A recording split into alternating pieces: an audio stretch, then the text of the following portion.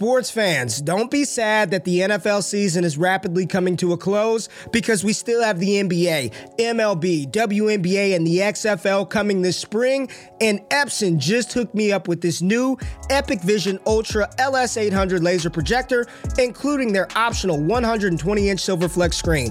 If you're out there looking for a new 75-inch or 85-inch TV, don't do that. You have no idea what you're missing.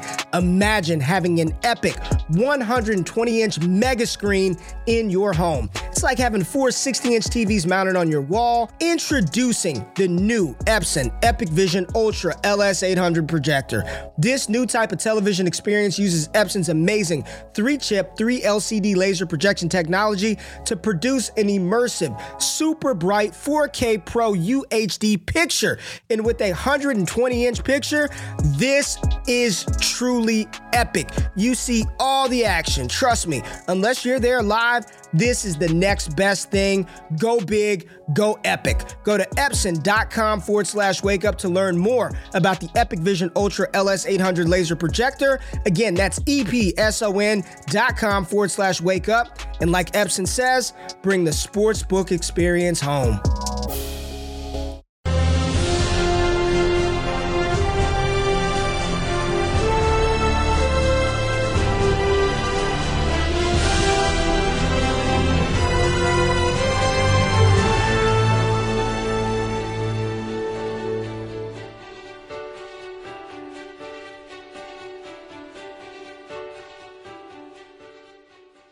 Hey everybody, welcome back to America's Game, episode number 32. I am your host, Eric Vanek. You can find me on Twitter at Eric Vanek NFL, and as always, joined by my co-host, Scott Connor. Scott, it's a destination, man. We are finally here.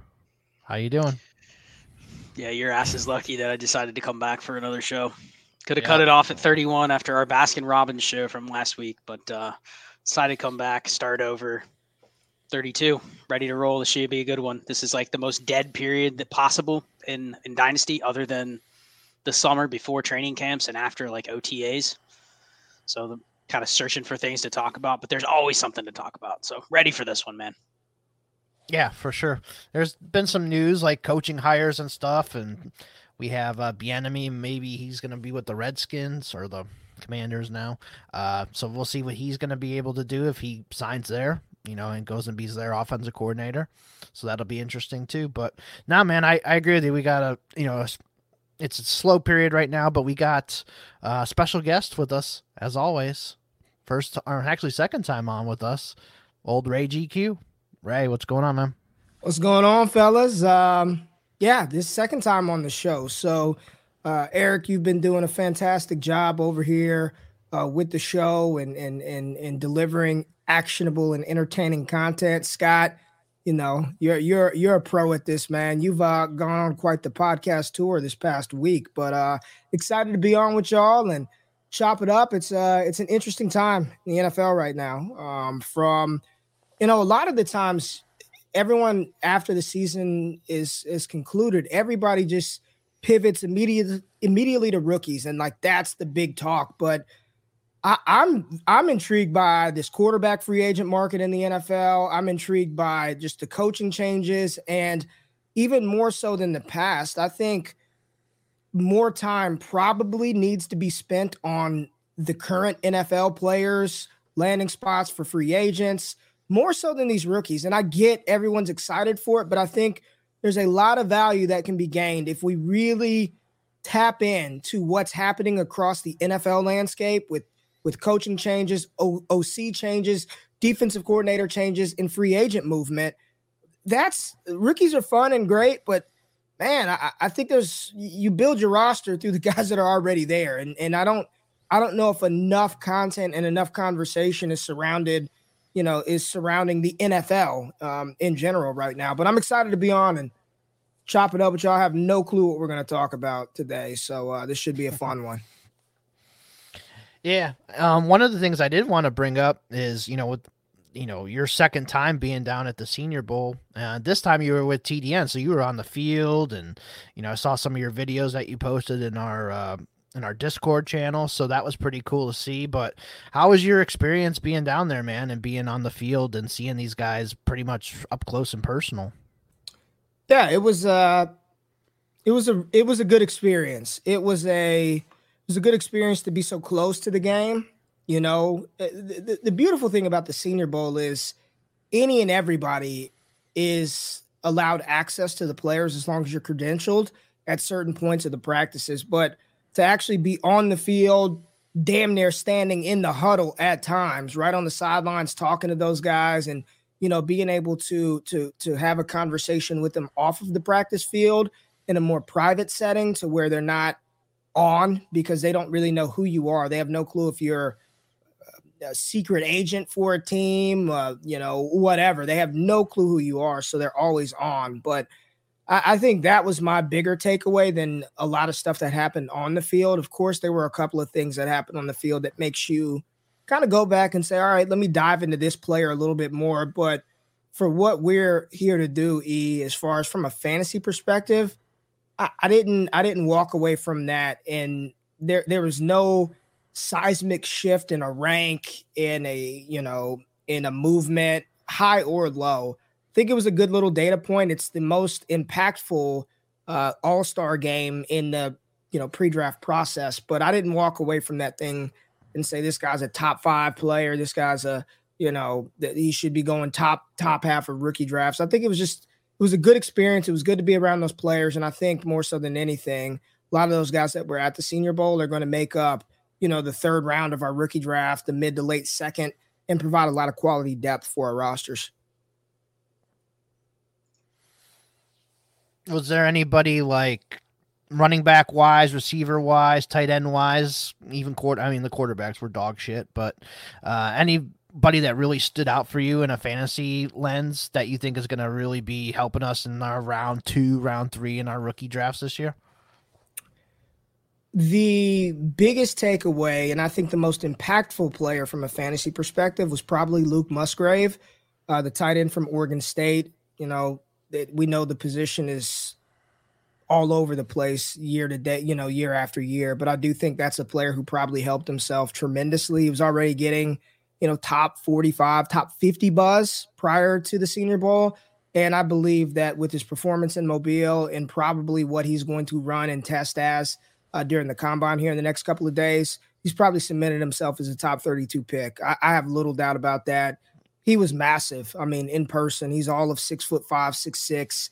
And a lot of times when you see tight ends like that, like they're just very slender down low. Like they're not built really well. Musgrave was put together from top to bottom.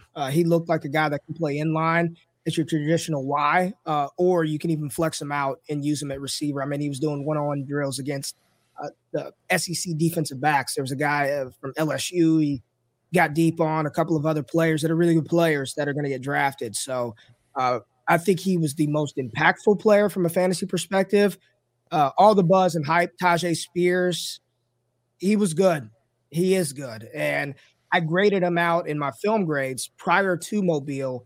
And film-wise, just film, not a ranking, he was top 5 before. Just off of you put on the tape, you look at his skill set, what he can do. I, too, think he cemented himself as a day 2 pick. I do believe that Tyjae Spears will be selected on day 2 of the NFL draft. And, he came in almost 10 pounds heavier than he was listed at and didn't look slow at all. It was time to GPS track and is one of the fastest players down there.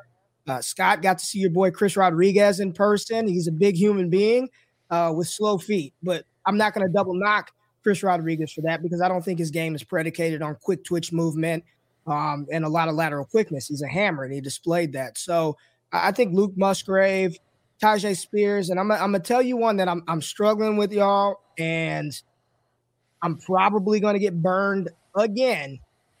But Tank Dell, Nathaniel Tank Dell from Houston, uncoverable.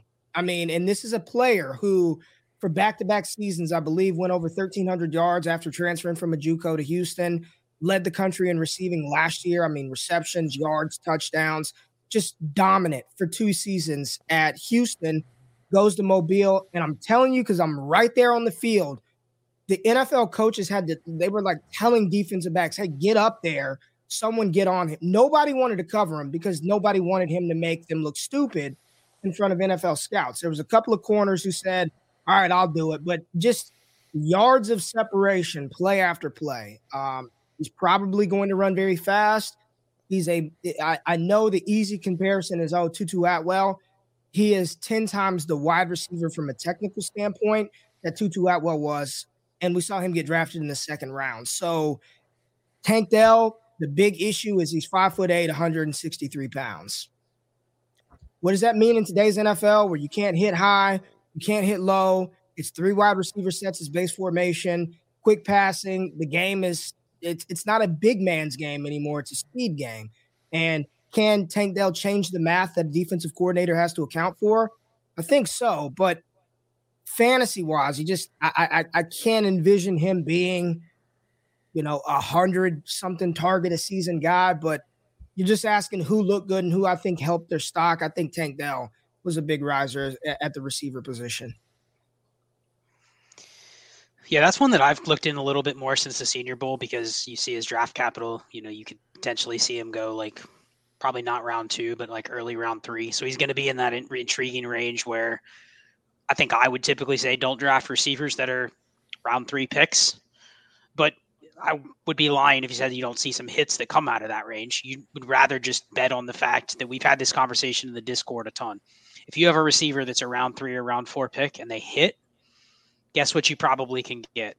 You get year 2 buyback in bias because people are biased against them because of their draft capital, right? They go, well, yeah, that guy had a good rookie year, but there's no way he's as good as those numbers he put up as his rookie because he was a 4th round pick. He was a 3rd round pick. There's no way he's that good. But a lot of times when you do produce like that as a rookie, you are probably pretty good. So we probably can get a discount buying back in on year 2. The tough thing with Tank Dell, though, if you just give him the fact that 5'9", 165, and I think he's actually smaller than that in I think he measured in at 5'8", 163. The physical comps, historically in the NFL, there's only been 7 guys that little that have even played since 2000. And I'd give you the names, and it's Trendon Holiday, Dexter McCluster, Tutu Atwell, and Craig Yeast are the only receivers that have played since then. So it's just it's a niche. I hate the analysis of he's better for your team than fantasy, or he's better for best ball than not. But wouldn't you think it's pretty fair to say that's the case? Yeah, exactly. That's the overwhelming bet. You're getting a 95% chance or more that that's what he is, which for a lineup league just makes me not interested. So I think you just relegate him to a best ball only player, which puts him in a certain spot in terms of where you're going to draft him. So I think that's my analysis on him. There's really nothing more that can change. Even if he goes late round 2, I don't really care. He's going to be where he's going to be. Yeah. And that's the interesting, Eric, you asked me about player takeaways. It's how the NFL values these guys. For it's different. For fantasy football, you've got to start 10 guys or you're starting 11 players, right? In the NFL, you could cycle through offensively. They can have a package where you've got 20 plus players offensively that have a role on an NFL team. And you listen to scouts, you listen to evaluators because they're all just talking about it. None of them care that he's 5'8". None of them care that he's 160 something pounds. That the conversation around him was every one of these corners and there were some big corners there. I mean, you've got Julius Brents from K-State. That's all of 6'3", 200 pounds. Rajon Wright, 6'2", 195 pounds. I mean, there were big dudes out there that the press, you don't even want to do that because if you jam and miss, you're done for, right? So they're playing off coverage. They're in bail technique as soon as off the line of scrimmage. And these are guys that will be playing on Sundays. So the NFL evaluators are I don't give a shit that he's 5'8", 160 pounds. I can use that guy. And I think that's an area where for fantasy, if you're just relying on the draft capital, you can get caught in some traps because you'll be oh, it's a 2nd round pick. But the way that NFL GMs and head coaches and OCs build teams, they will draft somebody for a specific role. And they're you know what? He's worth a 2nd round pick because he's going to be able to do this, unlock parts of the offense, and we'll be able to deploy him in certain ways. But it doesn't necessarily mean it's a good thing for fantasy, right? Again, you're only throwing out 10 guys, 11 guys, and there is no substitutions midway through your matchup on Sundays. You got to roll with that cat. So to your point, Scott, I know it's lazy, it's cliche to say better for best ball, but I do think this is where best ball does allow for your rookie draft pool to expand a little bit, because he is a player that I would love to have on a best ball roster with the right amount of roster spots. If he gets the capital and you can get a player who can change the math for you offensively and be a deep play threat, be an explosive weapon, and I don't have to think about when I have to start him, sign me up. Like I'm fine with that. I'm not going to spend premium capital on it, but that's where you got to be careful with just leaning in on the draft capital with these players. Yeah, he should definitely be a best ball target for any of our leagues that we're in with best ball. So that's a guy that if he goes to the right situation, he ends up with a really good quarterback, good offense, whatever it is.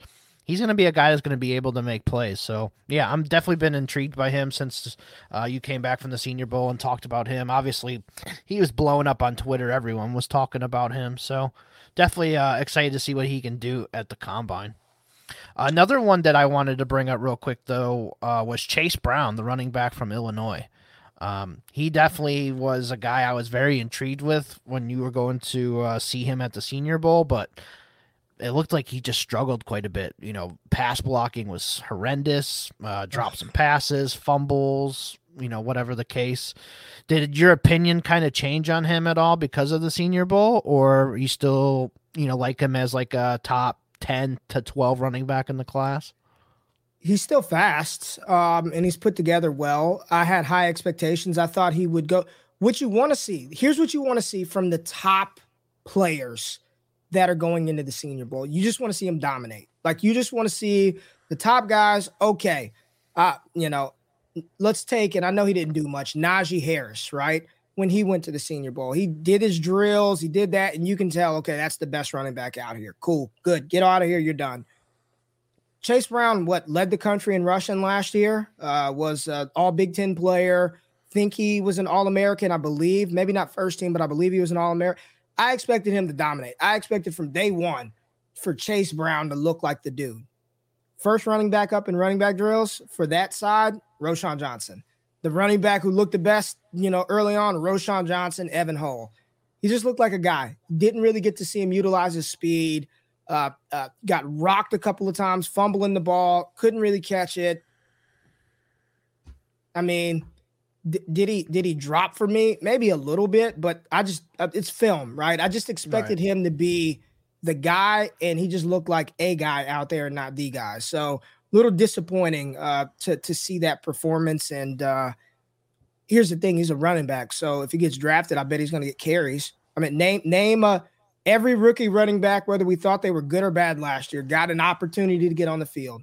Every last one. Name them. They got to check. Kyron Williams, who everyone hated after the Combine, he got on the field this year. Isaiah Spiller on the field at moments this season. So if he gets drafted, he's probably going to get on the field. He's a running back, he's a body, and he's fast. So there you go. That's kind of Chase Brown in a nutshell. Yeah, it'll probably just depend on his draft capital and where he ends up, but I'm still intrigued by him. To Ray's point, Mock Draft Database just did a resweep of all of their data. So I'm just going to throw this out there. From pick 64, which this year 64 is the start of the third round because of the stupid Dolphins pick that they forfeited in the first, right? So pick 64 is the first pick of the third round. They have as follows. Now they have Bijan, Jahmyr Gibbs going in the first and Devon Achane going in the second. I think we kind of expect that. Whether Gibbs goes in the first or not, I do think we expect those to be the favorites to be the first three running backs. But after that, and Ray has said this a couple times, like he hasn't seen hardly any running backs being mocked in round two other than Achane and some Gibbs and, Bijan going in round one. So at pick 64, first pick of the third round, they have Zach Charbonnet. Okay. Between pick 64 and pick 145, which by my calculation would be the second to last pick of the true third round or fourth round before you get into the comp picks. I might be off by a pick or two, but it's basically right before you get into the comp picks because there's an extra, 10, 12 picks at the end of each round, right? Right. So between the first pick and the third and the end of the true 4th-round picks, you got Zach Charbonnet, Zach Evans, Sean Tucker, Tyjae Spears, Kenny McIntosh, Tank Bigsby, Deuce Vaughn, Kendre Miller, Eric Gray, Dwayne McBride, Chase Brown, Roshan Johnson, and Israel Abanikanda. So I just railed off 1, 2, 3, 4, 13. 5, 6, 7, 8, 9, 10, 11, 12, 13 running backs in that cluster. And how much have we talked about on this entire channel all offseason of figuring out a way to tier those guys once you see the landing spot? Because with what I just said, there's not going to be real ease where you can go, oh, Ray, Chase Brown got drafted 10 spots after this guy. He must be worse. Because in that range, how many different styles of running backs do you have in that range? 4 or 3 or 5. 4 different styles of running backs, probably. Yeah. So teams are going to go, well, I need this guy. I don't need that guy. So we're not going to take Tyjae Spears. We're going to take Chase Brown, just simply because that's what they need. So you can't look at the draft capital and go, oh, well, this guy went mid-third. This guy went late third. He's clearly better than him. For fantasy, we don't know that. So I think you almost look at this class and say, you need to have a way to figure out, okay, how am I going to break these ties? Some of them are going to take care of themselves. Some of these guys, no joke, a team could take 2 of these guys. And then they already have 2 guys on their team. And you're like, oh, shit. The Washington Commanders take 2 guys in this range. And you're going, what the fuck do we do with the backfield now, right? Because they have 4 guys, right? Like, you could see that. You could see a player go to a landing spot that has nobody. And if it's a guy that people like, if it's Zach Evans, if it's Sean Tucker, that guy's going up in the late first. And we're not going to want him either because he's too expensive. But all the rest, without saying I can use draft capital as a tiebreaker, and half the time, we're not even good at picking out landing spots. We think San Fran's a great landing spot, and then the guy they pick stinks. We think this landing spot sucks, and then a guy goes there, and he's awesome. So how do we break the ties? And I think little things like what you said about Chase Brown matter. You got to have these things filed away and go, okay, especially our rookie drafts that start the damn day after the draft ends or the night. I have some drafts that start Saturday night. I'm not going to be able to wait for a week's worth of data and go, well, this is what the boards look like. This is what people are doing out there. No, I got to make the decision right there. Yeah. So you got to start that process early, and you got to have a way to already know. Like, that's why I like Ray's breakdowns, because you already have 90% of the work done. You're probably not going in and tweaking too much based on the draft capital and landing spot. You might tweak the market perception of players, because there's going to be players people love, and there's going to be players that people hate, and the landing spots are going to move the needle on those slightly one way or the other. But you got to have a way to decipher. And this is a class where if you hit and you hit right, I think there could be a big payoff. If you hit wrong, you may end up with a bunch of zeros. And then one quick point I want to make on Tank Dell. This is the difference between best ball and non-best ball. In non-best ball, I don't want Tank Dell at all.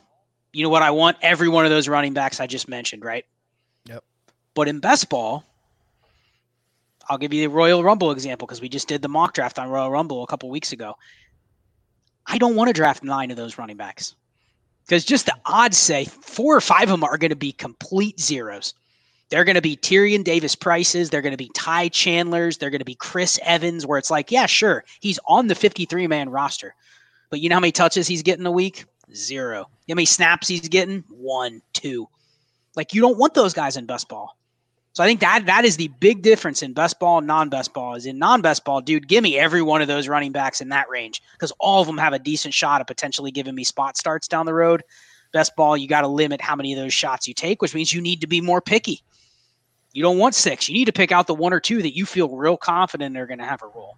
Scott, let me just say this. So in my sort of outline for like my film grades for the running back position, if they score anywhere between like a 6.0 and let's just say like a 6.7, they're all in the fantasy flex with upside. But outside of the top 24, outside, they're like after 24, like, RB 25 through 36.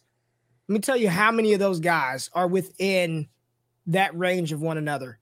Kendre Miller, Roshan Johnson, Tank Bigsby, Zach Evans, Israel Abanikanda, Kenny McIntosh, Dwayne McBride, Sean Tucker, and Chase Brown. All of those guys are 6.4 to 6.9. They're all in the same cluster, man. They are truly all in the same range. Now, I think the good thing about this class is what we're going to be able to tell on draft night is what team wants to do what with which running back, okay?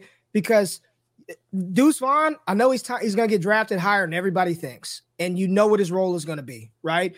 If Kenny McIntosh somehow gets that early, that, you know, mid to high, round 3 capital, and he lands on a team with a proper bell cow running back in the traditional sense of the word, like he's probably going to be a pass catcher. Like that's going to be his calling card because he's not very good in between the tackles. He can do it, but Roschon Johnson, I think I just want to say, I think people need to be careful with Roschon because you look at him, and I remember saying this last year, Eric, remember when I know you vividly remember when I was at the Senior Bowl last year, and I was like, Brian Robinson just looked like it. Like as soon as he walked by, you're like, that's a fucking NFL running back. Like compared to everybody else, you look at B-Rob and you're like, Roschon was that guy. I mean, you walk into the room, he's bigger than everybody. I mean, he's fucking huge, right? And he's put together. He's fast. I can cut 10 clips of Roschon Johnson, and the 10 most impressive plays are him pass protecting. Like, I'm not even joking. Like that, he could play on special teams. He's a great pass protector on third downs. He can run and he can catch. I think he's going to get drafted in that 3rd round range, but I don't envision Roschon being a true difference-making running back like that, but he's going to be an awesome NFL. Like if your team drafts Roschon Johnson, you are very happy, right? This class is Dwayne McBride. He ain't catching no passes, none. Like it's just not happening. He's an early down grinder. You got the speed guys, the Abanacandas, the Tuckers, the Browns. That's all they do. They're just fast, right? You got the complete backs like a Bijan Robinson, a Zach Charbonnet. You got it's going to be fascinating. And I hate to say landing spot matters, but damn it, it's going to matter in 23. I've got to see where these guys go before there's any sort of numerical ranking or order in which I'll take them. I've got to see which teams draft them. Ray, is there a little Antonio Gibson to Roschon Johnson where people are going to see him and just expect that he can just be this monster? And then for some reason they keep wondering why there's always other guys around him getting touches. He's not getting every target. He's not getting every goal line attempt, even though you plug him into something like Player Profiler, they're going to go, holy shit, it's Derrick Henry, but with hands. You know what I mean? Yeah. And then you go, well, wait a second. Why isn't that happening? Why are we 2 years into his NFL career and he's just not being used that way? It kind of feels like that might be the track that he goes, because I have heard people say he's the closest thing to Derrick Henry we've had in a couple years, and I'm like, not saying that's unfair, but I've had people talk about, he's the biggest size speed freak we've seen in the draft at running back in a couple years. And I'm like, that sounds like Antonio Gibson. Yeah, and even then, he's not the receiver that Gibson was. 58.1 receiving grade according to PFF. I gave him a 3, which is just average. I think he can catch the ball. Do not think he's a pass-catching weapon. 10-plus yard runs, 12.7% of it's one of the lowest in this class. It's in the bottom tier of this class. Now, granted, he's sharing the field with Bijan Robinson, right? So I get it, but I think that he's going to test very well, and he's already confirmed measurements at 6 foot 220 pounds. And the Texas helmet, man, it's he played with Bijan and he got on the field with he's good. I graded him high, but I think we just got to be careful with that one because he is going to look the part when you're just talking about the peripherals. He's going to look like a stud running back in the making. And I just don't know. I don't know if he's that guy, man. So one quick thing I wanted to go back on is Dwayne McBride you were mentioning.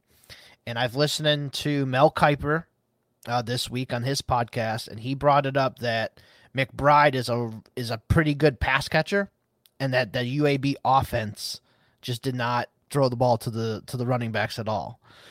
So I was just kind of curious about that.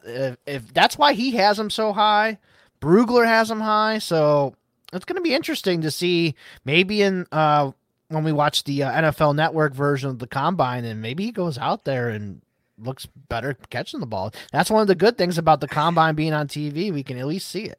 How do they come to that determination? How do they feel? No idea. How do the dude had 10 targets? Like literally, I think what is how do you get to it's that? It's funny because Matt Waldman on Dwayne McBride, he did his podcast where he went through every running back in the class. So I listened to it because it's rapid fire. It's like, Ray, every running back that's eligible, it's like 50 of them. Tell me one or two things about each one. And his 30 seconds on Dwayne McBride was like one of the worst running backs in the class. He even said his ceiling is Craig Reynolds. He's like, this guy is horrible. And so it's funny to hear Ray say that, and then Matt Waldman say that, and then Dane Brugler and Mel Kiper love the guy. So it's like, what the fuck? You know what I mean? I think he's a good running. I'm not as harsh as Waldman. I gave him for vision and patience. He got the second highest grade. He's tied with Bijan. He got a 4.5 out of 5. His acceleration and burst is decent. I think that's all he is. And the fact that Mel is saying that he can catch, I'm just like, right. You know who McBride? I think McBride is a good runner. He between the tackles, you hand him the ball, I think he's fine. But I mean, 52.4 receiving grade according to PFF. It's the second lowest in the class, only behind Lou Nichols and Cameron Peoples. That's it. Lou Nichols and Cameron Peoples. That's it for the running backs that we care about. Second, third lowest. He just can't catch, and I don't know how the hell they come to that summation when he didn't ever do it at UAB. Right. So maybe they were at UAB practices, whereas I wasn't. So maybe they know. Right. Yeah, I mean, he was just saying it's just that offense doesn't throw to the running back. So I don't know where they came up with it, but that's one of the tidbits I caught that I remember for sure. I mean, if he only had 10 catches in his career, though, where do you ever see that he could do it? Exactly. Like, you literally had to be like, I've watched the guy work out for 2 hours catching balls, and he looked fluid doing it. Like, that really could be the only way. Because I bet you half those catches of his 10 in his career were like, oh, shit, let's dump it off type plays. You know what I mean? Like, it's hard to even say you take anything from it. I mean, it's probably just hearsay of what they're hearing from other scouts and other people that have seen maybe their practices and whatnot. That's the only thing I could think of. Yeah, his coach and his agent are talking about his receiving ability. Right. I agree. But no, shout out to Ray, though, man. He did a breakdown on McBride and a bunch of other guys. That's one of the reasons to join the Discord, join the Patreon channel, All Gas. You know, Ray has put out, I mean, I couldn't even remember all of them off the top of my head, but there's at least Zach Evans, McBride, Kendre Miller, Bandakanda we did. JSN was just this week. A couple other guys I'm sure I'm missing. Tajay Spears we did. Zach Evans. Yeah. Yep. So shout out to Ray, man. If you guys want to see a lot of these film breakdowns that Ray goes through, he goes through about 3 or 4 games. Takes about an hour each video and really breaks down how these guys look, how they're hitting the holes, their vision, going through everything. So definitely a big bonus. It's worth the price of admission just to join for that, honestly, for me. So make sure you guys check that out if you want to see some more action of these guys. And one of the ones that you did do that I am kind of baffled on is Kendre Miller. And when you did Kendre Miller, I was messaging you about him like I was in love with this guy. And just everything about him. That's putting it lightly. Just we'll say he was like my Ty Chandler of this class. Almost. Yeah, you like Kendre. But you look at Mel's top 10, you look at Dane Brugler's top 15, Lance Zierlein's top 15, and Kendre's not even on the list. Is there something we're missing on Kendre? Am I just getting too far ahead of my love of Kendre, or what do you think the problem is there? I honestly don't know. I mean, you're talking about a player who's 6 foot, 220 pounds. There's verified GPS miles per hour tracking on him. He's explosive. He was productive. I mean, he's part of the reason why Zach Evans had to transfer out of TCU, because he knew that it was going to be the Kendre Miller show in 2022. I wonder how much his non-performance in the playoffs, because he tweaked his MCL, I wonder how much that's factoring into it. But I can't see a world in which I'm seeing, some of these other backs being mentioned inside the top 15 and then no Kendre Miller. So I don't know what it is. Here's my fear for Miller, and I just hope he doesn't do it. So I don't know how long MCL injuries take to heal. But what I don't want him to do is go to the combine on a fast track at less than 100%, try to perform, and then just test like absolute shit and just get buried with draft capital. Because, I mean, at that point, if he doesn't get the capital, he's not going to get the opportunity. If he doesn't get the opportunity, like Scott says, I don't have 2 years to wait on a running back. So I really hope he's okay, because I think if he is okay and he does test, because I think he'll test real well for a 220-pound running back, I think that will be the catalyst that he needs to start to get his name talked about, because he should do well in the short shuttle. He should do well in the 40-yard dash. But if he's not 100%, and even if the knee is 100, if he hadn't been 100%, I mean, they showed him during the national championship game warming up, and he clearly was not, like, he couldn't have, I mean, he's limping around. So did he even have time to prep for this thing? If I'm Kendre, I just pause the combine and wait until my pro day. That's my limited outsider information looking in. This could be a cat, Eric, that we end up being able to snag at the back of the third if he doesn't get the capital, right? I'm telling you, you can't watch his tape and tell me he's not a top 10 running back in this class. I don't care who it is. I'll challenge anybody who has Dwayne McBride as a top 5 running back and Kendre not inside the top 15. I call bullshit on that. So I don't know, man. It's the same with Deshaun Tucker.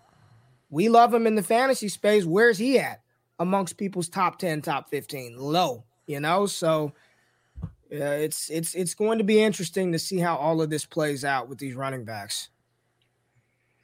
I'll give Kendre a little bit of a pass because there's a lot of guys in this class, and I know age doesn't necessarily matter for running backs, but I do think there is something to be said about guys that are even in the mix. At him and Izzy are both like 20 and a half years old. So not that they get an extra leash, but I do think there are probably teams that prefer running backs that come out really, really early and young, because maybe they have a little, like, there's some running backs in this class that are 23 and 24.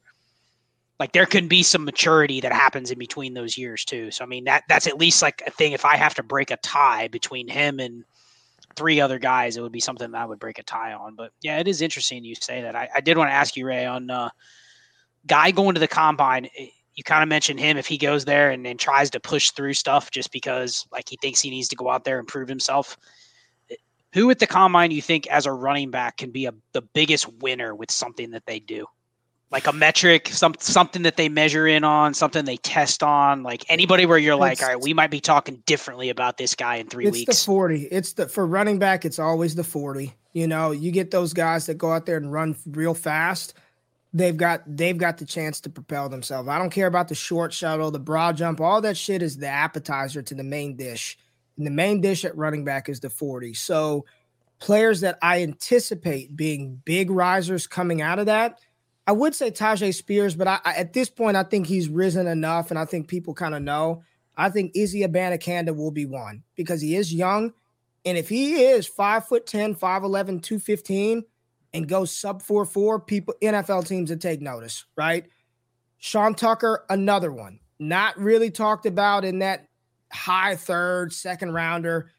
He's a track guy. He should run fast. I still question how the NFL is going to view a Syracuse running back. So we'll have to see there. And then the third one that I think could be a massive riser, and we've already kind of talked about him a little bit, is Roschon Johnson.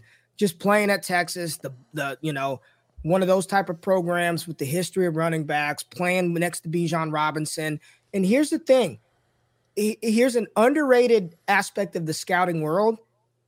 Any team that's scouting Bijan Robinson, they're also going to see Roschon Johnson at the same time, because there were a lot of formations at Texas where Roschon and Bijan were on the same field at the same time. And a lot of what Roschon was doing was blocking for Bijan Robinson, but they're going to see him in conjunction with their film study of Bijan. And if you watch Texas, they look very similar in the backfield. So there's times where I'm like, oh, there we go, Bijan, and it's damn Roschon, right? Oh, there you go, Roschon, and it's Bijan. So don't underrate the fact that they're going to get multiple eyes on Roschon Johnson in other aspects other than him running. And I think he's going to be another one of those guys post-combine. It's always the speed guys, though. Scott, it's Chase Brown, it's Izzy Abanikanda, it's Sean Tucker, it's Roschon Johnson, are the guys that I think could be big risers. And conversely, if Tank Bigsby goes out there and runs real slow, Zach Evans doesn't run fast, DeWayne McBride runs slow, I think you will see a seismic shift in RB rankings. And I don't know if you listened to the most recent Move the Sticks pod, but they were talking about A-Chain during his training. They went and saw him, and they were just like, different level of speed, like unreal, like superpower is his speed. So right, he might be the one that leaving there, people are just like, this dude's not getting out of the top 50. He's going to be a top 50 pick. I don't care how big he is. You run in 4.2 with that in the SEC with his production. We're going to take you. I think what's going to be interesting at the combine, when they do line up to do the 40s, they do them in alphabetical order. So you have Abanikanda first, then the A-Chain back to back. Could those guys both do like 4.3, right back to back? That would be pretty insane. And what will happen? What will happen, Eric, if they go sub 4.3 back to back? Wow. Yeah, that'd be the buzz of Twitter. Twitter will melt.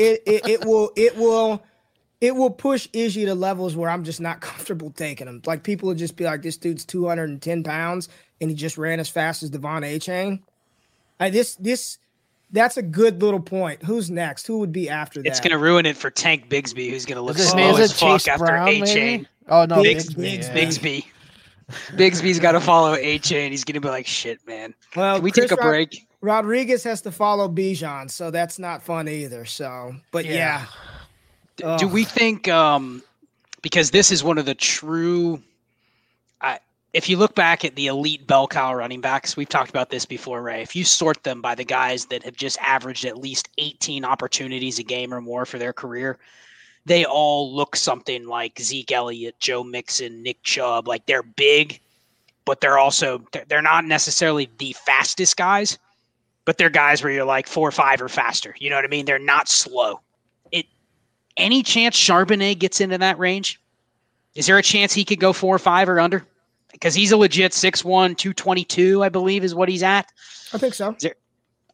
And I'm just asking because I think we haven't really talked about the potential that even if he doesn't get like first round draft capital, which we know is not happening, even if he doesn't get second round draft capital, he could profile like somebody that you're like, damn, he's 6'1", he's 222, and he ran a 4.5.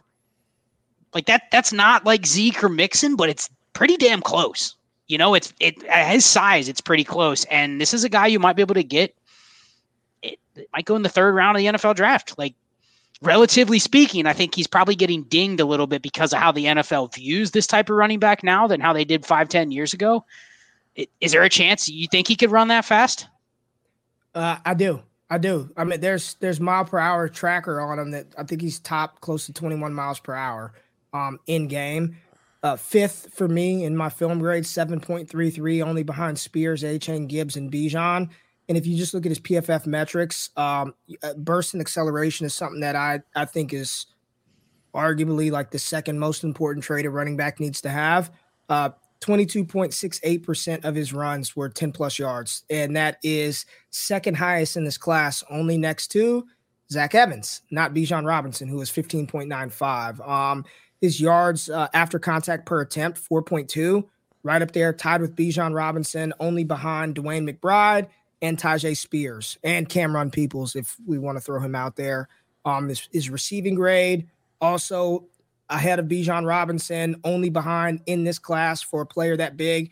He's only behind Eric Gray, Kenny McIntosh, and Jahmyr Gibbs. That's it. Bijan's is lower. A-Chain's receiving grade is lower. Evan Hull's receiving grade is lower. So you're talking about one of the most well-rounded running backs in this class. And with my film grades, I don't make a lot of adjustments, but right now I have Charbonnet as a 3.5 in that out of 5, which is a little above average. 3 is like average, a little above average. He goes out there and runs a 4.5 or potentially sub 4.5, and I just changed that number in my rankings right now, and that would move him ahead of Tyjae Spears and right behind Devon A-Chain. So He is one of the players who profiles like a true 3-down back that at least is being mocked in ranges that he'll probably get an opportunity to be a guy. Yeah, man, I'm looking at Mixon, 6'1", 228, ran a 4.45. Elliott, 6 foot 225, ran a 4.47. And look how we viewed those guys coming in. It was like, this is a horse. You know what I mean? Like, this is an ironclad first round pick. And I'm just kind of feels like Charbonnet's getting lumped into the could be, but quite isn't. Yet you kind of zoom out and you're like, damn, that could be one of the outliers in this class that I'm excited to see how he runs. And, you know, he'll probably run like a 4.58. We're like, here's my question, though.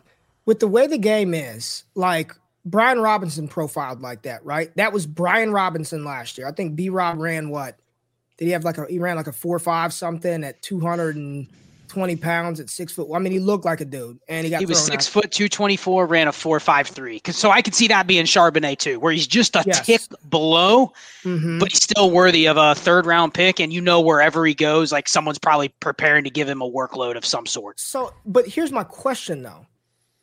Would you rather that guy, the compiler, right? Sure. And let's just stick with standard like PPR, no point per carry, none of that stuff. Just your PPR league. You get the guy who's going to potentially command 15 to 20 touches out of the backfield, turn around and hand him the ball. Or with the way the game is changing with speed, with the explosive plays, if Devon Achane lands at a spot where all he's getting is maybe like 9 carries a game, 8 to 10 carries, but they're throwing him the ball 8 times a game as well. He's going to get his 16 opportunities in different ways, and he's got the skill set to literally take nothing to the house from anywhere on the field. But what in today's fantasy game, what's more valuable? The guy that they're going to turn around and hand it to him 15 to 20 times, but he might get a target or 2, or the guy that even with 8 to 10 rush attempts, if they're going to throw him the ball, and maybe 8 to 10 is high, 6 to 8 times a game. So a little more opportunity cost, little less opportunity for that player. But that player, the Gibbs, the Achane, the Spears, those are the ones that all it may take is 1 or 2, and they just absolutely crushed for you that week. Like, where are we at with what we want on our rosters in today's game?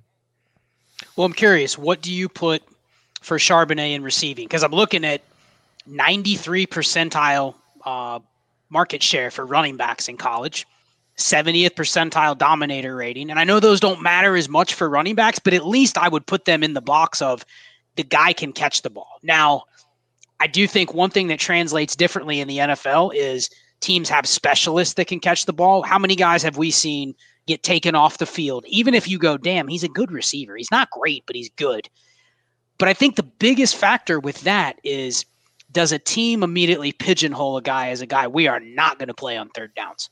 Or is it going to be one of these players where we go, okay, we're going to have to give him his 15 carries, but we're also going to give him like half the 3rd downs. You know, we're just going to give him a shot to be out there.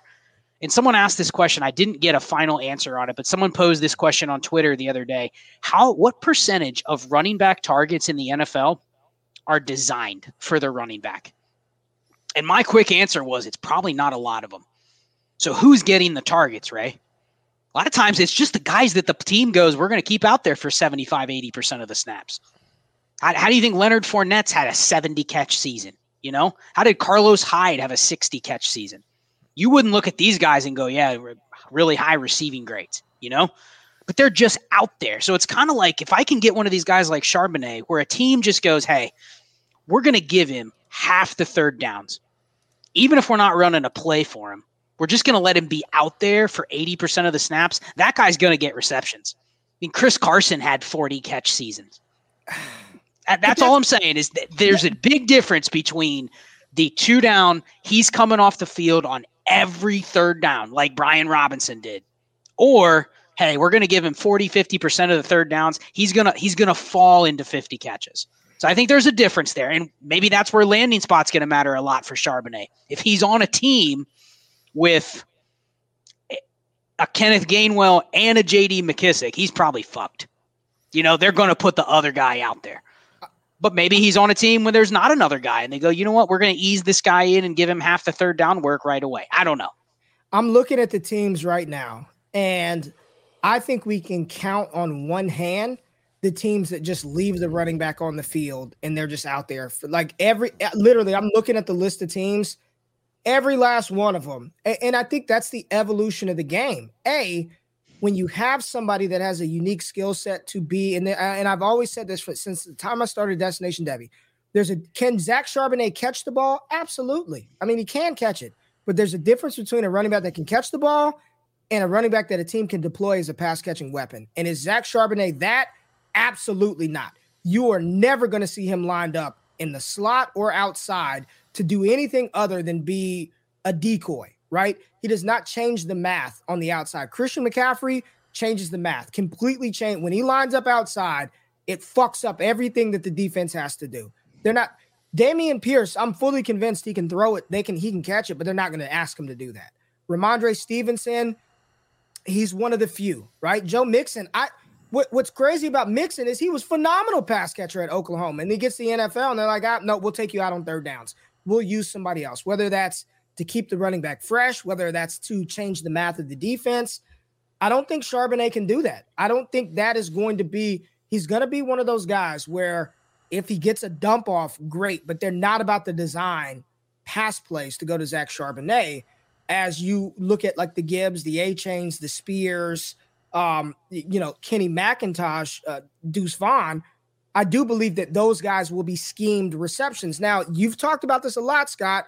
If that's your only calling card to where all I'm banking on is schemed receptions for you, we got a problem. Like, I don't want that to be the only thing that you can do. I don't have any qualitative data to back this, but I'm just looking at the teams and I'm like, oh, Cleveland, multiple backs. Houston, multiple backs. Jacksonville wants to do it. Kansas City, multiple backs. The Chargers, the Dolphins, the Eagles, the Buccaneers, the Steelers, the Command. Like every team outside of Minnesota, I don't know, the Giants. Well, I'll give you that, right? Here are the running backs last year that played 70% or more of their team's running back snaps, and it's a short list.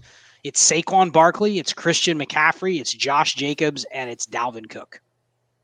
That's over 70%. Not a one of them was over 76%. So this idea of I'm going to get a guy that gets 80% of the snaps, like that's not happening anymore. You can see it. If you get 70, you're elite. There was only 8 more that were above 60.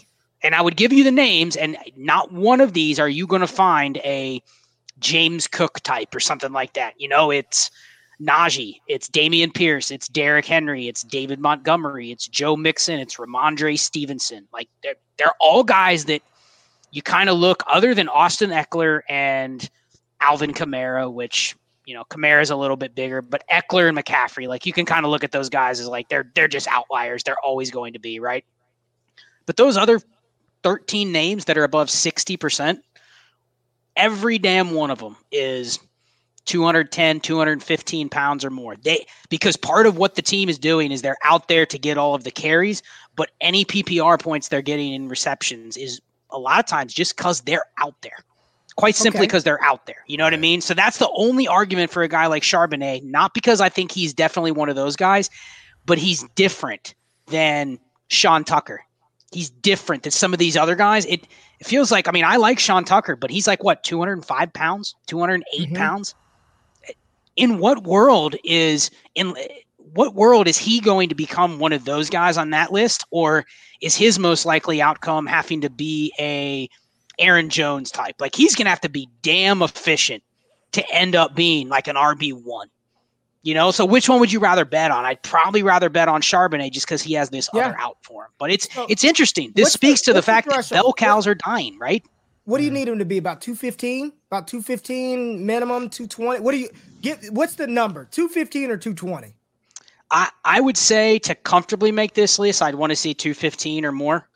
There are some outliers, but okay. So if we're going 215, let me give you the rookie running backs who hit that threshold. Let's say 210, because there's guys like Kamara on here that you're like, all right, when they came in, they weren't, but let's say 210 to be conservative, because I know that doesn't capture many more. 210, Bijan Robinson checks the box. Yep. Zach Charbonnet checks the box. Eric Gray checks the box. And I think he's a forgotten name and people need to pay attention.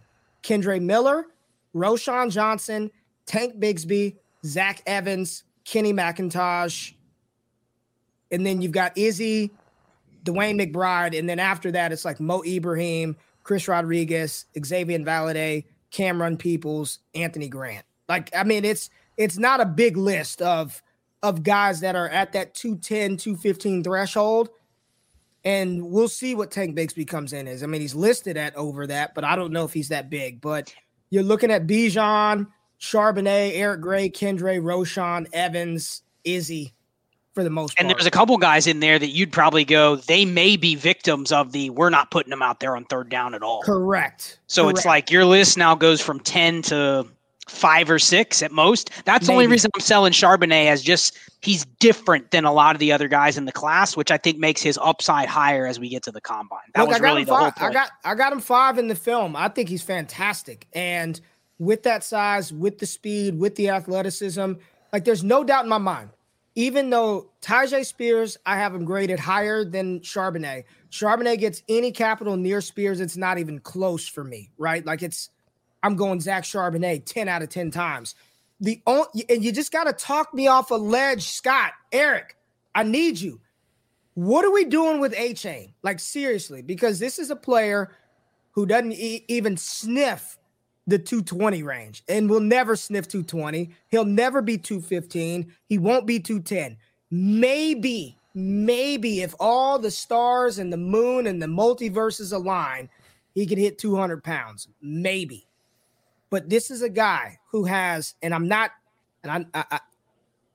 he's got world-class speed. I mean, the dude is an Olympic level sprinter. Like, he is fast. He's a lot better between the tackles that you would think, and he did it in the SEC for multiple years. What are you doing with that profile? What are you doing with A-Chain, who's probably going to be a top 40 pick and get opportunity early? And dynasty market sentiment, the moment he does anything, 160-yard run, and they're like, Jamal Charles 2.0, I need that A-Chain. But he's 50 pounds lighter than Najee Harris. Right. I always stick to what Scott has shown me in the past about RB1s and what can they do. And it's always the pass catchers that can always be the RB1s. You'll have Derrick Henry, these couple outliers, Nick Chubb, these guys that run for almost 1,800 yards and 20 touchdowns, and they're the RB1 for that year. But if you look back in history, especially with fantasy taking off, I'll say the last 10, 15 years, the RB1s are always the guy who catch a shit ton of passes on top of all their rushing work. So if I can get a guy like an A-Chain that can just catch the ball, he's got that world-class speed like that, I'll take him. I'm not scared off by the weight unless it's like really, really like 180 pounds kind of weight. As long as he's like 195 to 200, I'll be happy with that. I'm hoping. I don't think he's going to hit 200. I'll just say that. But, I mean, you just look at Chris Johnson, like you said, Jamal Charles. Like, man, those guys with that world-class speed are electric. And if I miss out on a guy because, he weighs 190, I'll kill myself for it, man. I'll hate myself just for not taking that guy that I know has that Chris Johnson ability to just take it to the house every single time. And especially with the way things are schemed up now in the zone schemes and the way they block it, he's just going to have wide open running lanes in certain offenses where he could just use that speed and take it to the house. Here's my worry, because I went back and looked at all the running back data from I just used the last 7 years just to try to get an idea of some prototypes that we're talking about during this show. Here's the 2 names that worry me about A-Chain, because his draft capital is going to be good, but I think Ray can also acknowledge his draft capital is going to largely hinge on the fact he has speed that's better than any of these guys that are going to be on this list. That's what's getting him 2nd round draft capital instead of 4th round draft capital. If he was a 4.35 guy, he's probably not going in the first 2 days of the draft, right? Like it's a trait that teams are going to go, we've never seen this before, so we got to bump it up like a round or 2 where we would typically take a guy that has these skills.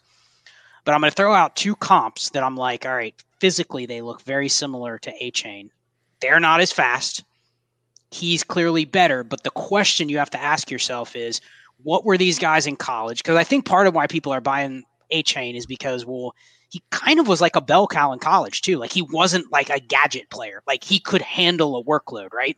Right. But then these two comps, I'm looking at them, I'm going, you're going to hear the names and you're going to go gross. But the whole point of the exercise is to hear the names and go, okay, let's be realistic on how far up we're going to move a second round Devon Achane. So Kenneth Gainwell is one. Nyheim Hines is the other. Those guys handled a lot of touches in college. And you're going, okay, I don't like those names for Achane if I'm going to take him at the late first, early second of my rookie draft, right? Like you don't love that. But that's basically what we're doing. And I'm not saying those guys are as good as him, but really how much value in Dynasty do you bump up the fact that he goes in the second round and he has the speed that he has? But you look at a lot of the most efficient running backs from like a per touch basis in history, there's very few of them that got more than 10 opportunities a game. There's a lot of guys that look like Nyheim Hines, Kenneth Gainwell, Dontrell Hilliard is another one. There's a few others on there that were also small. J.D. McKissick, like that's how you kind of measure efficiency. But there's efficiency only is effective when you get enough volume to make it relevant, right? Like it's a scale. You got to push it as far as you can. It's like a balloon. You got to blow it up as big as you can until it pops. And when it pops, it's like, all right, we've given this guy too much work and he's not as efficient anymore. So the bang for your buck starts to get lower. So what is that threshold with Achane? And if I'm going to say it's going to be 10 touches a game, he better be like the most efficient running back ever, or it's not going to be good for fantasy. You know what I mean? So I get what you're saying, Eric. It's nice to have a guy where I can start. But if I know he's only getting 8 touches a game, every game he doesn't hit a home run, he's giving me nothing. Right. And that's the worry. So maybe he's the Tank Dell of running backs. Yeah. Only one in best ball leagues. I'm banking on him having more than, just 8 touches a game. But like you said, it is a possibility. We got to think about maybe he is Kenneth Gainwell and he's only getting, 8 to 10 touches a game. I'm kind of expecting him to get more of the Kamara type of role. He might get 11, 12 carries and then hopefully he's getting 6, 7, 8 catches. The only pushback, though, is Alvin Kamara has played like the last 3 or 4 years. He's at a legit 215 pounds. Like it just doesn't feel like he compares to Devon Achane at all. I'm just talking like style of game. So James Cook's best touch game this season, he had 20 opportunities. He had 14 carries and 6 receptions in that game. He had no other game in his rookie year with more than 14 carries, and he didn't have another game this season with more than 6 targets. Now, I'll just say, I believe that Achane is a much better player than James Cook was coming out of Georgia. I think we can all agree to that. Yeah, fair. If I'm just looking at his raw numbers. If he's around a 10 carry guy, and that's why I said 8 to 10 carries, 5 to 7 targets. 8 to 10 carries, 5 to 7 targets out the gate with his ability to hit that home run. I hear you, Scott, and I think here's the problem. And I think this is a big issue in Dynasty overall. And I understand that we're looking for the next RB1, wide receiver 1, but the reality is that's a very high bar to hit, right? Like, and my expectation for Achane is never to be a top 10 running back, right? Correct. When I'm looking at him, I'm thinking the format in which I'm playing, and if he hits whatever that ceiling is, right? If he's a high-end RB2, like, will this be is this a player or an asset that can contribute to my team, right? In a meaningful way to where either I want to plug him in my lineup or I can depend on him entering my lineup in the best ball format. And I do think that he could potentially do that. Now, I think he's going to be landing spot dependent. If he lands in Los Angeles with Eckler and Josh Kelly, I don't know I have no idea. I would have no idea what they're going to do in that, because he's not going to be the early down grinder and he's not going to be the pass catching back. So it's kind of like, is he just insurance for Eckler? But he lands in a spot, and I don't know the spot off the top of my head, but what if Cleveland drafted him, right? To complement Nick Chubb? I don't know. I don't know if Watson even throws to the running back, but landing spot's going to be very just like every fucking back in this class, not named Bijan Robinson. I need to see where Jahmyr Gibbs goes. Now, to Scott's point, bringing it full circle, the ones that I'm kind of not worried about, if Charbonnet hits a spot where his only competition is some old running back, like I just have no worry. I'm like, he's going to probably take over that job sooner rather than later. I don't think A-Chain is ever going to take over a job, but he definitely can be Tony Pollard of today's NFL. Yeah, I think you probably want to sum everything up we both just said, regardless of how high he gets drafted, A-Chain probably still goes into the range of all the running backs in that big cluster. He's just a different prototype than those guys are. But I'm not going to go, okay, well, he was an early second-round pick, so I'm going to take him a round higher in my rookie draft, and I'm going to take Sean Tucker.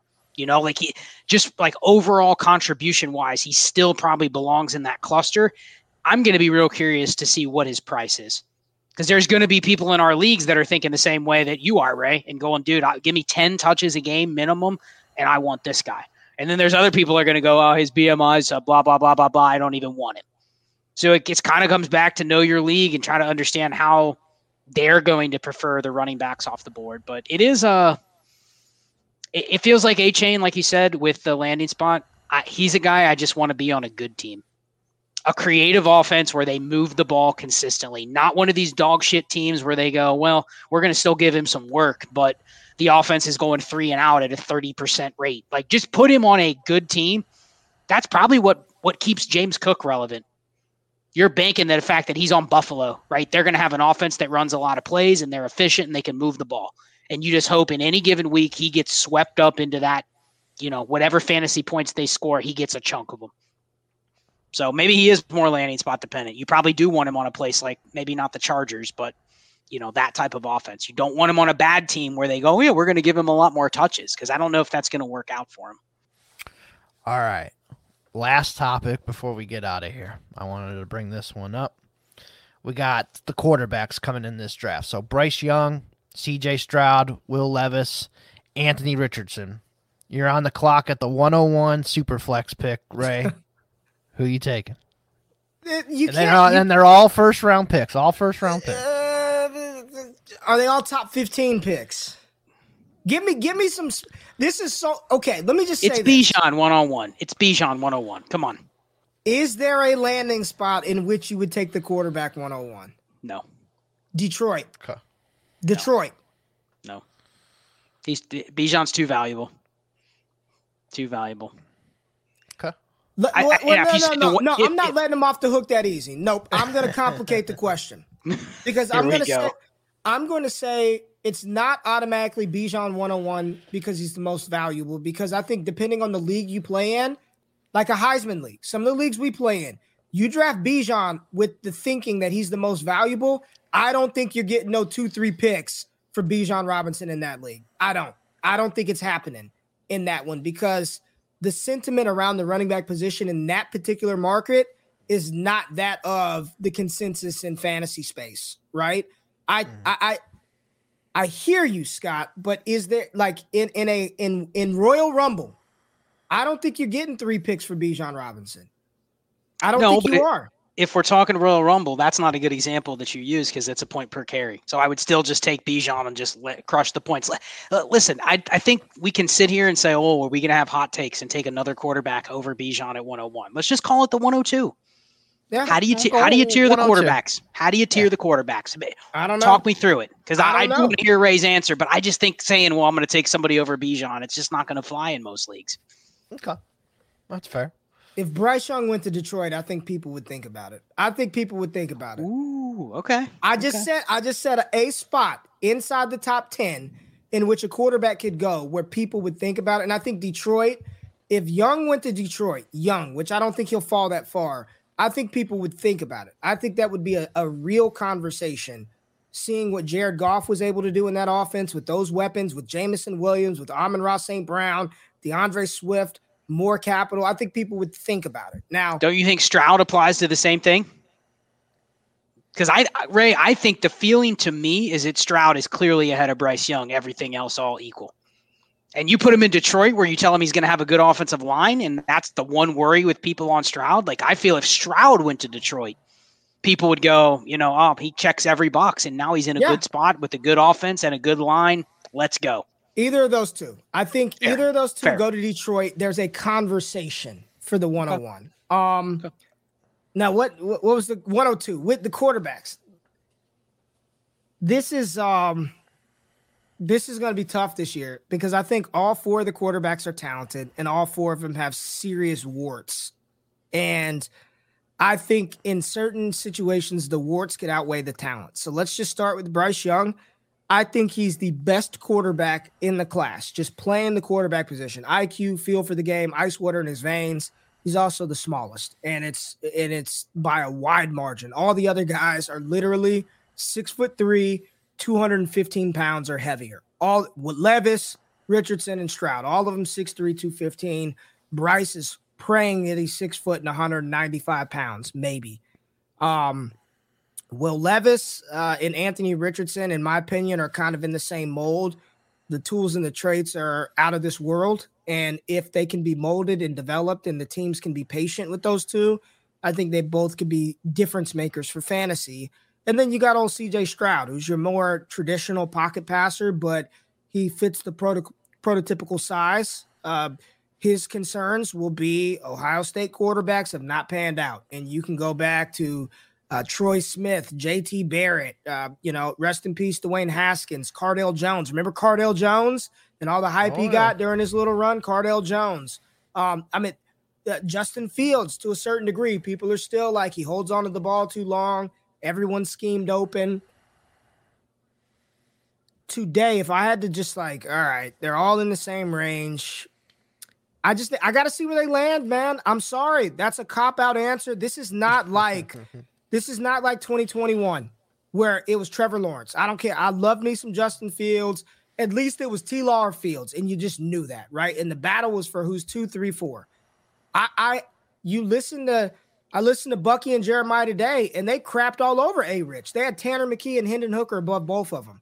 Of Levis, Hendon Hooker ahead of Levis, and then Hendon Hooker and Tanner McKee ahead of Anthony Richardson. So, and I do believe that more quarterbacks are ruined in the NFL than they are developed. And if you don't hit a spot where the staff is competent enough to put you in situations to be successful, to be patient with you, then you will fail at quarterback. And I think there's a greater likelihood, as much as I love Richardson, the tools and the traits, if I'm being honest, there's a higher probable outcome of him hitting a spot and not developing and failing than I think CJ Stroud has, right? I just, if CJ Stroud fails, it's not going to be because he can't fucking play quarterback and he can't throw the ball. He will have just happened to stink at the NFL level, right? If Bryce Young fails, I don't believe it's going to be because he can't deliver the ball. He can't put it in tight windows. He can't throw deep. It's going to be because he's too short. Like Richardson, the hurdles that he and Levis have to overcome, right? I think they're a little more exasperated. They're a little more magnified than the other two. So right now, if I had to rank them off of safety and comfort, I would probably say CJ Stroud, Bryce Young are 1 and 2. And then I would just, at that point, there is no comfort with Levis or Richardson. If I were being comfortable, I'd probably say Hendon Hooker, but I just can't get on board with that at this point in time. If I just want to shoot for maximum upside, Anthony Richardson is QB1 for me. If I'm just shooting for the freaking stars and I'm like, all that this quarterback cost me doesn't cost me 3 startup picks, doesn't cost me 5 future first-round picks. All this cost me is one singular 104 or 105 or hell, the 103. I'll just take Anthony Richardson because that's all it cost me. But this is one where I think everybody in the world, I don't think there's going to be a fantasy analyst out there that feels comfortable dropping their quarterback ranks until after the draft, because I think every one of them want to know where the hell these guys end up. Everybody. And we've talked about many times, Ray, where I think I'm very confident saying if I had to rank them right now, Will Levis is 4th. Even me being a Kentucky guy, he's 4th simply because I know the type of asset I'm getting. I know the type of asset where 95% of people you've run into already are destined that the guy's terrible and he's a bust. So just from the pure like asset appeal standpoint, forget about where he could land. He could go 101 and it could be Shane Steichen that trades up to get him. And they're going, this is our next Jalen Hurts. This is our next Josh Allen. And everyone will go, that's bullshit. I don't believe him. You know what I mean? So like it could be, and knowing the irony of Dynasty, it'll probably be Will Levis that gets the sweetest, highest draft capital, sweetest landing spot, which will make our jobs even harder to analyze because guys like Ray and I will fall into the Will Levis trap and go, well, maybe he will hit that outlier outcome. And then if he doesn't, it's going to be the people going, yeah, I knew he was terrible since he was in college. But I think from an analysis standpoint, you got to put him fourth, right? You guys agree with that? Yeah. He's fourth right now, and there's not a lot that I can forecast happening to where he's a consensus like 1 or 2, if not even 3. Richardson could fall to the late first and go to a terrible spot, and he could fall down as far as Levis, but I still feel like people would go, they both suck. I'll just take Richardson because he has higher outcome or he has a higher ceiling. Mm-hmm. So I think it's really the 101 or the 1, 2, 3. Where are you at, Eric? Because I got a lot of shit on our trades in 5 when I talked about Anthony Richardson is my 102 over Bryce Young. And people are just like, you've lost your mind. There's no way this guy can even go in the first round, and you're taking him at 103. Like, unfollow. You know what I mean? Right. Where are you at? So I agree with both of you that it's going to depend on landing spot. But if I just use landing spots we'll just use Dane Brewer's latest mock. Indianapolis Colts trade up to pick 1 and took Bryce Young. Pick 2, the Houston Texans took Will Levis. CJ Stroud went number 5. Carolina traded up to get CJ Stroud at 5. And then Anthony Richardson went at 15. Detroit traded up a couple picks, and Anthony Richardson went to Detroit. Ooh, people would lose their minds. Yeah. So if I use just those landing spots, man, I think I would probably agree with you guys and take Richardson number 1, even if he has to wait a year. And Jared Goff is fine. There's nothing wrong with Jared Goff. He's an average NFL quarterback. He's going to be dynasty quarterback, 16 to 20, somewhere in there. And you can win fantasy matchups with Jared Goff. There's nothing wrong with him. They can ride out his contract 1 more year, and Anthony Richardson could sit the whole year and he'll be just fine. I think I would take that upside chance and that offense with the way that offensive line is built. I love Jameson Williams. I love a lot of their other weapons that they have as well. Amon-Ra, I think I'm going to go with Anthony Richardson there. I think I would agree with you guys. And I know that's kind of a contrarian take right now, but man, he has some massive upside there. Why is that contrarian? When we've seen these type of quarterbacks, what is contrarian about it? I don't think that would be contrarian, Ray. I think the masses would love that spot for Anthony Richardson because the pressure would be off him having to play right away. Right. Everyone, even if you don't pay attention, you would hear of the narrative of that is a perfect fit with Jared Goff. He can wait a year. He can sit. Doesn't have to get forced into action early on. Is that not a detriment, though, Scott? Because, Eric, and I'll ask you, well, why draft him with the 102 or the 103 if he's got to sit a year? Just buy him later. I promise you, if I draft him, you're not going to fucking pry him off my hands.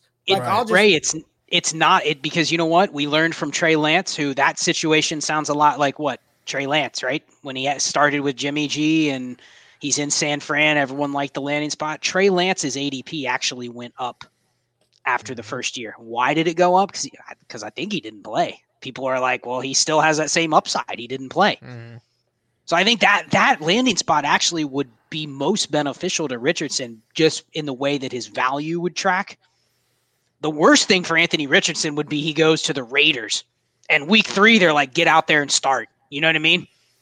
Because then if he plays and isn't good, the stink is on right there.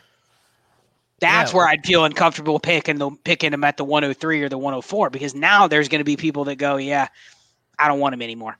I give you a late first. You know what I mean? I think it was Bucky Brooks' mock draft that he put out, or it's Lance Zierlein's, one of the two. But they had him going 19 to Tampa Bay, and I think he would just have to start right away if he went there. And I don't like that. I want him to go somewhere where he is sitting behind somebody, even if it's for half a season, and learn a little bit. I just think if he went to like Tampa Bay and was forced to start, like I don't see them. You think they're going to really start Kyle Trask or Blaine Gabbert over Anthony Richardson, and after seeing him in practices? All right, no way. Fan base. Ray, let me ask you this question, Ray. How much does it actually matter, that early narrative on whether they play or not right away versus the coaching staff's ability to nurture a young quarterback? Meaning, like, people will look at a Tampa Bay landing spot and go, oh, they're going to have no choice but to play him. But is it really that's what ruins a quarterback? Is it playing early that ruins a quarterback? Or is it just like complete mismanagement of the process from the beginning that ruins a quarterback? Because it feels like a guy could play earlier than what you think, but kind of learn on the job and not get ruined. I don't know. I don't know the answer. I'm just curious at your like a minute long thoughts on that. So it just depends on the quarterback, man. It really does. Some of these guys are mentally weak. They're mentally fragile. And I'm just going to be honest with you because I know the player, and it was a player who was drafted in the first round, and I know him, and he was mentally weak. And I'm talking about Jalen Reagor. And when things got south for him early, like just mentally, he was just off. He was always looking at social media, always worried about what everybody was saying to him. And you see this across every sport where players get in a mental funk. Like you hear it a lot with baseball, right? And guys are just, they mentally, they've got to go down to like AAA, AA just to go ding homers off of, just to get their swing back. Like I got to work on things to get my swing back. Basketball players, like, Ben Simmons, you see it now where these are the greatest athletes in the world, and he's terrified to shoot a free throw. Doesn't want to drive to the lane to get fouled because he doesn't want to have to go to the line and airball free throws.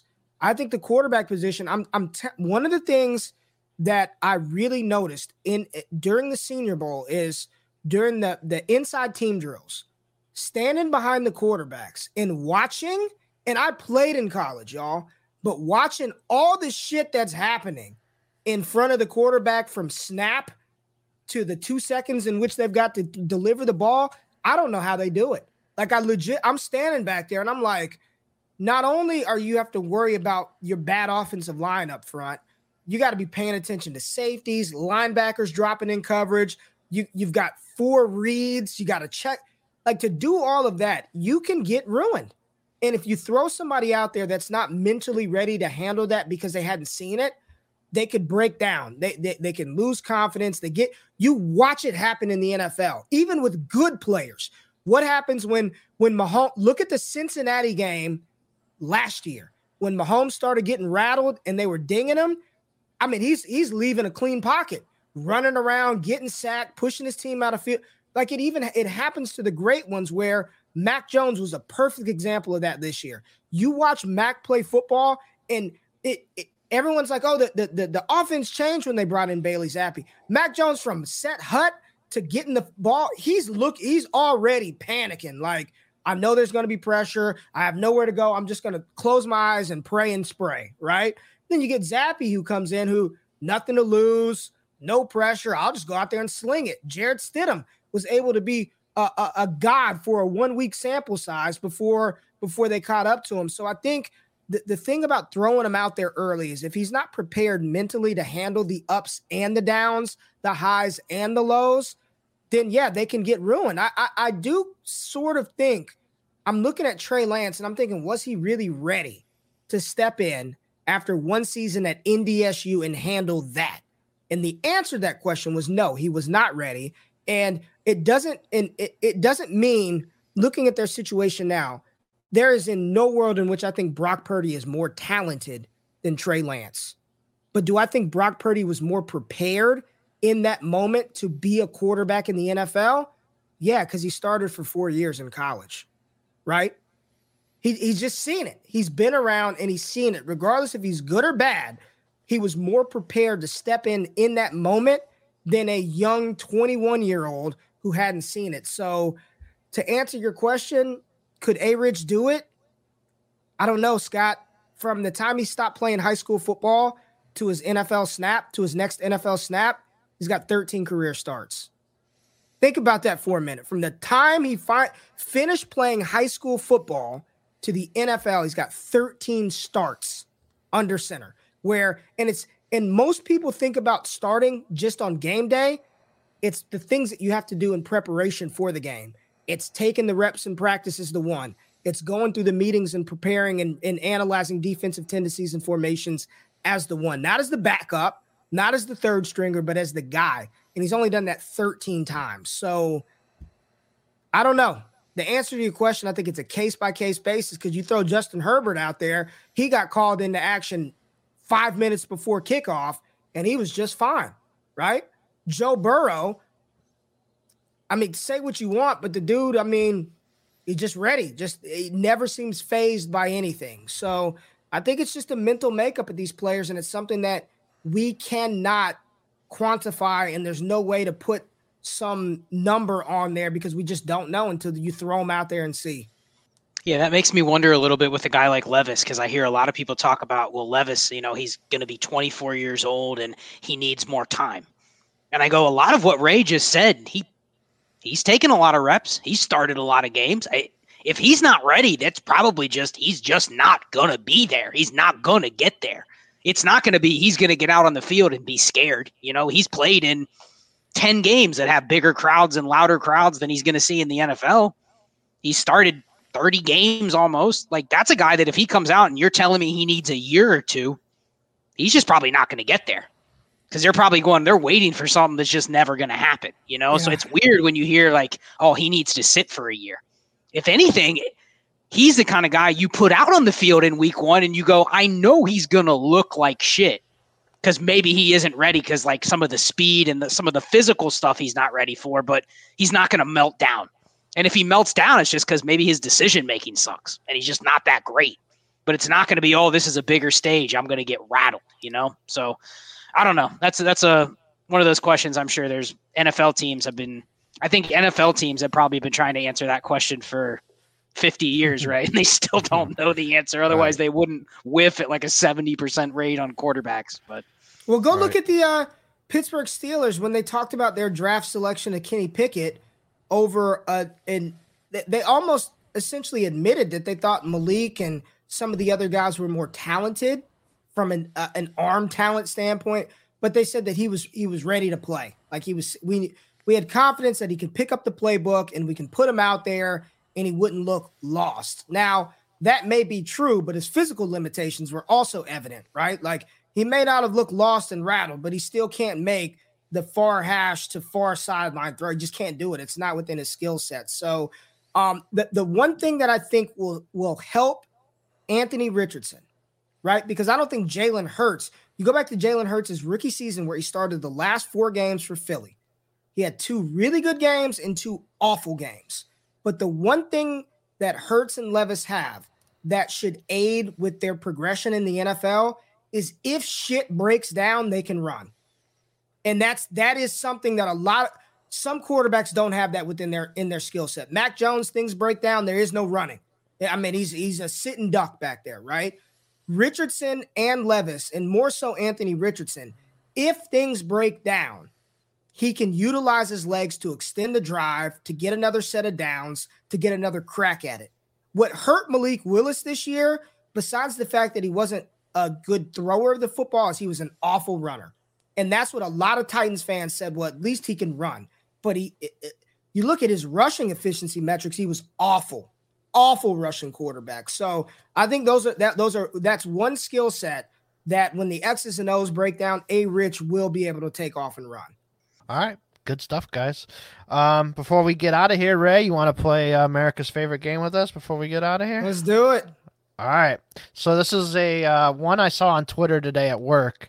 I think it was the what the hell? Why am I blanking on their name? But one of the Debbie shows was going on about their favorite comedy show, and they missed one comedy show on there that I just thought was just out of my mind. I couldn't believe that wasn't on there. So there's my question, you guys. Favorite comedy show, TV series, whatever. Am I answering first or Scott? You're going first. Eric really should answer first because he's the only one that knew the damn topic coming in. I had no clue. Yeah. What's your favorite, Eric? What's your favorite? They didn't have the Chappelle Show on the best comedy shows of all time, and they went 5 rounds with 3 different people. Oh, and they didn't have Chappelle Show? Oh, they didn't have Chappelle Show on there at all, and I just thought that was crazy town. So yeah, Chappelle Show, even though it was only 2 seasons, best comedy show of all time, hands down. Could never get away with it in today's age, but I was glad I was around when I was like in high school and out of high school to watch that. So Chappelle Show, easy.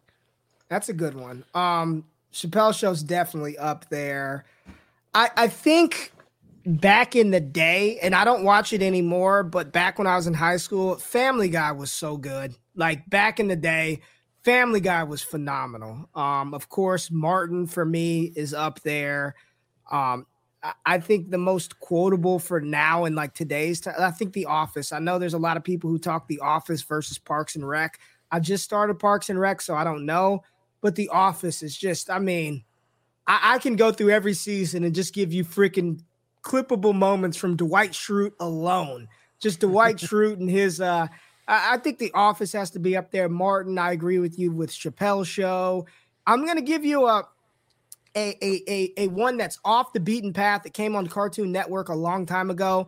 I don't know if it was only 15-minute episodes, but Aqua Teen Hunger Force was fucking hilarious. I don't know if anybody's watched. It's with a cup, a shake, a thing of French fries, and a meatball. But Aqua Teen Hunger Force was freaking fantastic. Back in the day. I still watch Aqua Teen Hunger Force to this day. So there you go. All right, Scott, round us up. This is a tough one. There's so many that have come to my mind. Like I go back to like my childhood and think of some of the ones that I watched when I was a kid. I mean, not even counting like the age of the like South Park and The Office and that kind of stuff. Man.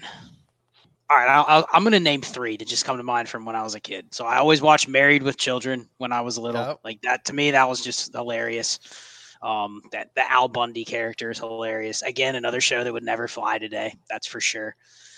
For some reason, I always used to watch, if you remember the old like WB network way back in the day, just a ton of shows on there. But I always would, for some reason, I love watching the Wayans brothers. You ever watch the Wayans brothers when it was on there? I think it was only on for like 2 or 3 seasons, but for some reason, like that show was, I like that show better than Fresh Prince, even though they were on at the same time.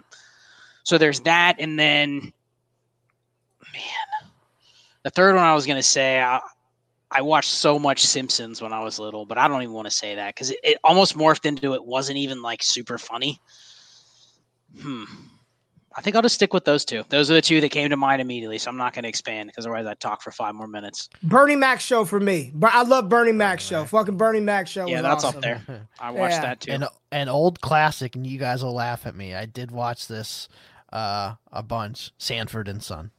Always a good show too. Yeah. I'm not laughing at you. That's a good. Okay.